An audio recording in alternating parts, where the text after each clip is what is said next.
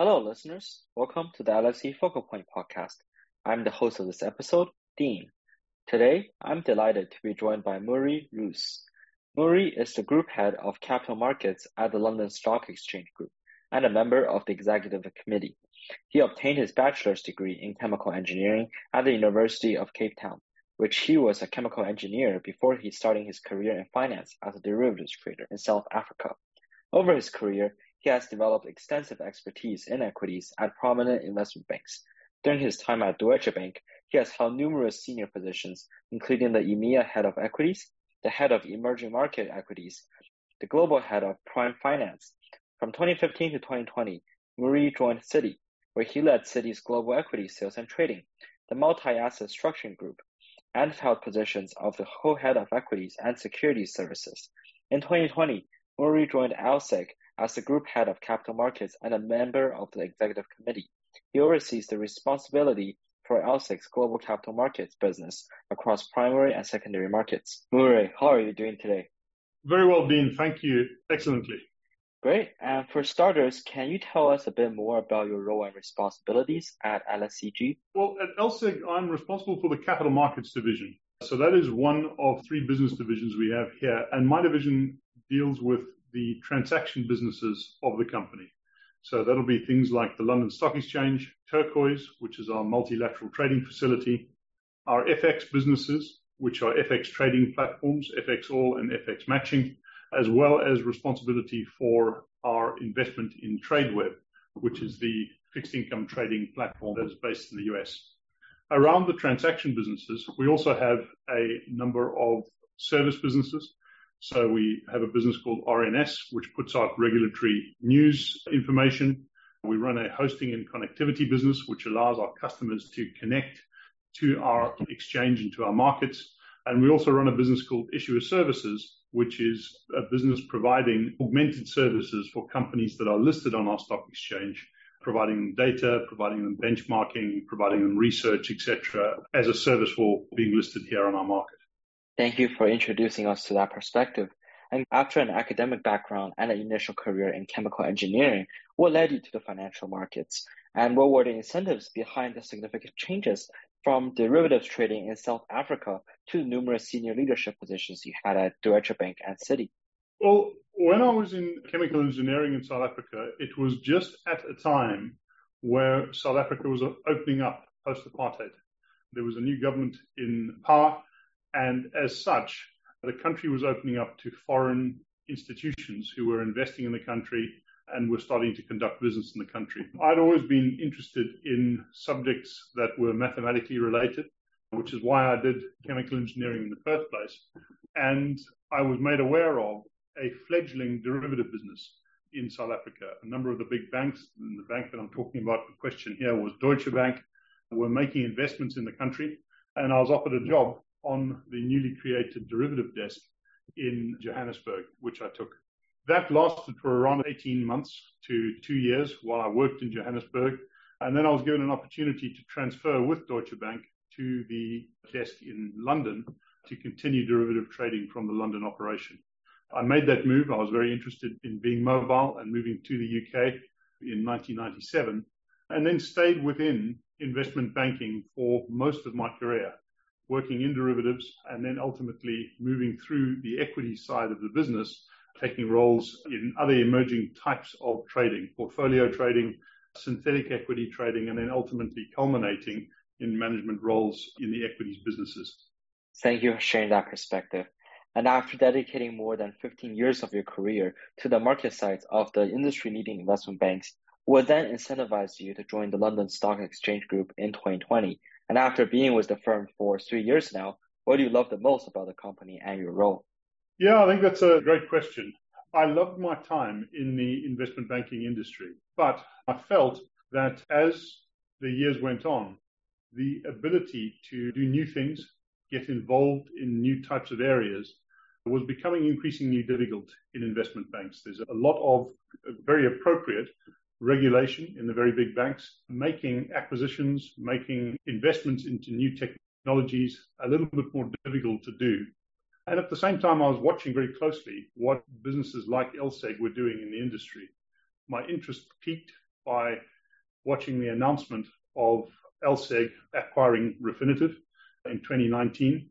And as I started to follow that more intently, listening to some of the ideas that David Schwimmer, our CEO, was talking about how we were going to build a financial services company like LSEG of the future, I became very interested in that. And fortunately, there was an opportunity to join the team after the acquisition was announced, but before the acquisition was closed. I had an opportunity to work with the team in finalizing the closure of that transaction. And then I'm starting to think about how we want a financial services business of the future to look. And I think that's what I love about the job. There's an opportunity for us to really be at the forefront of finance, data, and technology and provide services for our customers around the world, do new things, get involved in new types of businesses, new types of technologies. And I found that very rewarding and very stimulating. And reflecting upon each transition point in your career, what were the key takeaways from your experiences and the critical skill set that you had developed when moving to a new role? I think something that has stood me in good stead through my career is making sure that you stay curious and you stay on the leading edge of innovation. Through my career in investment banking, I was driven to be involved in the newer areas of finance, be that derivatives and option trading, portfolio trading, synthetic equity trading. As new things were coming out in the market, I wanted to learn about them and be involved in them. And that gave a cadence to my career, which I think suited my personality, suited my curiosity. And so there were natural punctuation points that happened in my career as new technologies and products came out that gave me an opportunity to step through the gears. In terms of what I've taken from each of them, and most of the jobs and roles that I've gone into have been going into relatively nascent spaces rather than very established spaces. And I think in those environments, you have to have a very clear understanding of what your ultimate goal is, set a plan for the achievement of that goal, and then just be very relentless in the execution of that plan, especially in areas where there isn't as well trodden a path. So that's one of the things I've certainly taken that I would recommend people to do. Set very clear goals and then just be totally relentless in the execution of them. Thank you for sharing that amazing perspective. And you have worked on the market side and equities for most of your career. What was the incentive behind choosing the asset class at first? And what do you enjoy the most on working with equities now? Well, if I'm totally honest, there's an element of luck involved in it. And that the first role that I was offered in financial services was in equity derivatives. But I guess the reason I stayed in equities and didn't move across to fixed income asset classes or FX asset classes was because I find equities a very interesting part of the financial ecosystem. It's very tangible to me. And the dynamics that drive the equity market are slightly different to the FX market or the fixed income market. That microeconomics has always resonated more with me, how individual companies operate, think. And I've always found it a lot more tangible. Growing up through the equities business, you see the development of companies. We saw things like the internet bubble, the tech boom, ESG, creating companies where there are new technologies in green energy. And I find that element of it very interesting. And so perhaps, and it's obviously a personal view, I find that the equities business has probably got a few more dimensions to it than the fixed income business. I guess that's the reason I stayed. And now let's shift our focus to LSEG. How have the financial downturn in 2022 and the turbulence in early 2023 affected the UK's primary capital market and the capital raising environment? And how did this impact the primary market and securities trading business for LSEG? It's been a very, very interesting 2 years in financial markets. One of the benefits that LSEG has, having positioned itself diversely over the last number of years, is that our business model as a company is relatively robust. And so overall, we're able to hit and exceed our financial goals through the period. But that said, as I dive into primary and secondary markets, most specifically, we definitely have seen a marked decrease in companies' willingness to come to the market and raise equity capital over the last 18 months or so. We had very, very strong years in 2020 and 2021, but 2022 and 2023 have been significantly lower. Obviously, increasing interest rate environments, increasing inflation environments, and the geopolitical uncertainty that surrounds the Russia-Ukraine war have created a backdrop for quite a nervous environment for people coming to raise capital. And so we've certainly seen that in IPO volumes. What we have also seen, though, is quite strong activity in secondary capital raising. So that is an element of the London Stock Exchange that is perhaps more advantageous than some of the other exchanges out in the world. And I think that's one of the contributing factors that has allowed us to retain our position as the highest capital raising venue here in the European time zone. So it's been tough out there, but our business model has come through. On the secondary side, which is the actual trading of securities, we've noted similar toughness. There's been a decrease in volatility away from some of the very high volatility that we saw surrounding the early stages of the Russia-Ukraine conflict. But since then, we are seeing lower ambient levels of transactions in secondary public equities. And that's one of the reasons why we are looking to work with our regulators and work with our government to increase the competitiveness and attractiveness of the UK as a place to list securities and to transact securities. We haven't seen quite the same phenomenon in the US and Asia on the secondary trading side. They've had a very, very similar experience to us on the primary side. So the IPO side, the raising of capital has been a global phenomenon, but the secondary trading side has been more robust in both the US and Asia. And we're working very hard to ensure that secondary trading remains very attractive on our markets. Thank you for that perspective. And let's focus on the other side of the business. As a globally leading financial data and analytics provider, what are some of the unique and most advanced services LSEG provides to its clients? And what direction is LSEG moving towards and planning to achieve in this area for the next 5 to 10 years? Well, I think that is just going back to one of the reasons that incentivized me to join a company like LSEG. I'm very excited about what can be delivered to financial professionals and indeed perhaps past financial professionals to individual citizens by way of financial data and analytics over the next 5 to 10 years.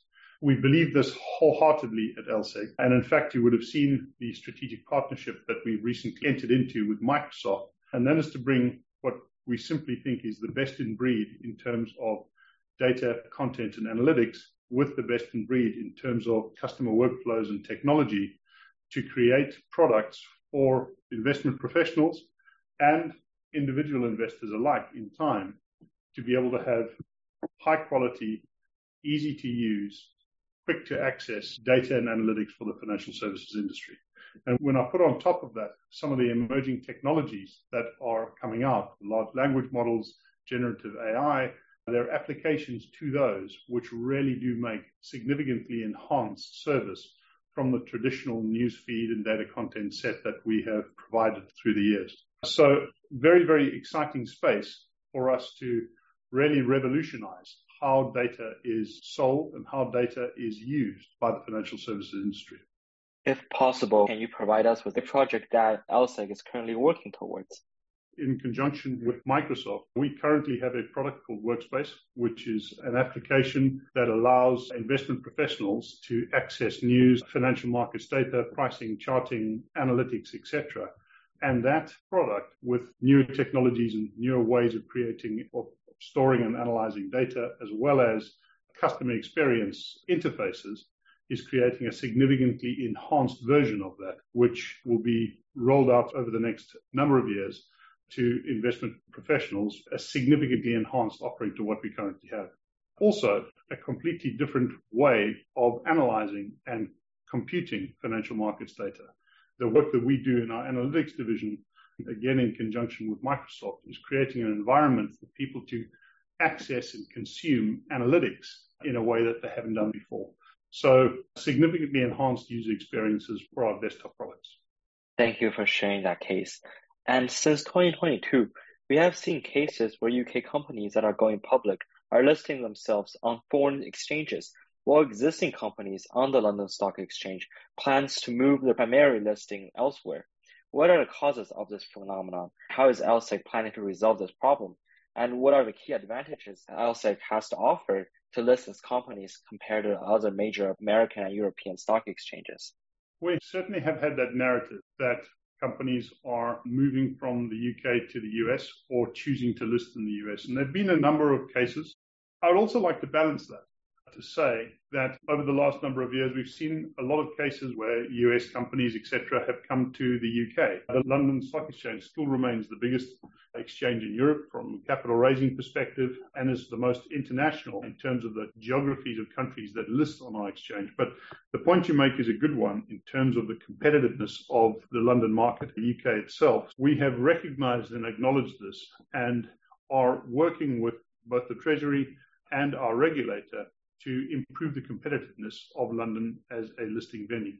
This kicked off a number of years ago already with a review into London's competitiveness and the listing rules and the listing regimes. A number of proposals have been passed and a number of changes have already been effected in our markets to make our markets more in line with some of the international peers with whom we compete. And that work continues. Our teams are engaged with both the regulator and the government on a frequent basis, as well as an increasing number of people from within the industry to continue to put forward proposals and suggestions that makes London a lot more competitive. We've recently convened an industry task force, which has brought together many different users, from asset managers to investment professionals around the city, who have all got different experiences of the UK markets, recommending things to government and regulators to see changes and to see proposals for reform. And so we are very confident that these will lead to increased competitiveness. And as we start to see the first signs of positivity on the horizon from an overall climate perspective, we're confident that London will take its share, so to speak, of listings in the future. Thank you for sharing that. And with the boom of private credit, there are arguments that private credit is a bridge for companies in between the economic downturn and going public, while there are other perspectives that believe that private credit will simply delay companies' timeline of going public and therefore cause the IPO market to remain frozen. What is LSEG's perspective on this argument? I think what we need to do, and in fact, LSEG is a global leading exchange in this field, is recognize that companies have got different requirements at different stages in their evolution. And the ultimate goal of every company should not need to necessarily be going public and having an IPO as a big funding event. We have started what we're calling the funding continuum, which is an investment into private markets to allow those companies to have access to both equity and debt capital all through their life cycle, from whether they are a very small private company that serves regional customers all the way up to the big unicorns that we know as household names. So by providing an environment where companies can raise equity capital and transact private shares in a safe, regulated, and consistent manner, we give companies the opportunity to raise both equity and debt capital throughout their life cycle. But our exchange group is not thinking about trying to create a path for all companies to list. We often say we want to be the first exchange group that is genuinely indifferent as to whether a company is public or private. And by building out a private markets ecosystem, we're able to facilitate the capital raising of companies as they need it, but not push them towards being public. In terms of private credit bridge being something that stops companies ultimately IPOing, that is very possible. As rates continue to rise, it becomes very difficult and expensive to raise a lot of private credit. But nevertheless, I think all capital raising tools, be it credit or debt, should be at the disposal of companies looking to expand and grow. Thank you for that insight. And finally, what are some of the advice and insights you would like to give to those who are still trying to enter the financial services industry with an unconventional academic background? Well, I think the first thing that I'd say is we are past the time in the financial services industry where an unconventional academic background is a hindrance. And I genuinely believe that. We will see and continue to see a lot of internships and a lot of early careers jobs that come from the conventional education areas. But as I look around financial services, I see a very diverse academic background. And so don't think to yourself, it's no point trying to get into financial services if I don't have a certain academic background. I don't have a financial background. My background's in chemical engineering, which is far away from Wall Street, and yet I've managed to have a successful career in financial services. I think that I would say try and keep abreast of where the financial services sector is going. With technology, with regulation, with changing consumer preferences, we're seeing a profound change in what financial services means. The intermediation of financial services is being challenged. People are becoming a lot more self-directed. Technology is playing a significant part in the future of financial services. Regulations playing a very important part. And so my sense is the people that are most in tune with how financial services are evolving are the ones that are going to win in the future. And I think that the inspiring and enlightening thing is it's not necessarily looking backwards that gives you a taste for what the future will look like. It's actually looking at other industries. One of the things that we are certainly seeing in financial markets is more consumerization of the process. Financial markets used to be fairly difficult to interact with, heavily intermediated via asset managers, investment banks, brokers. We're seeing a lot of those stereotypes broken down and challenged now. People are self-directed in how they execute shares and bonds. People are a lot more financially literate as consumers. And so the model starts to move and feel more like a consumer model than a pure intermediated model. And I think that that allows insights from other industries to really shape the future of financial markets. So rather than looking back at financial markets history, I would look forward at where other industries are going as a precursor to where financial markets are going in time. Thank you, Murray, for those inspiring advice and your time here today to share your amazing insight with us. And thank you to our listeners for joining us on this episode. Stay tuned for more content.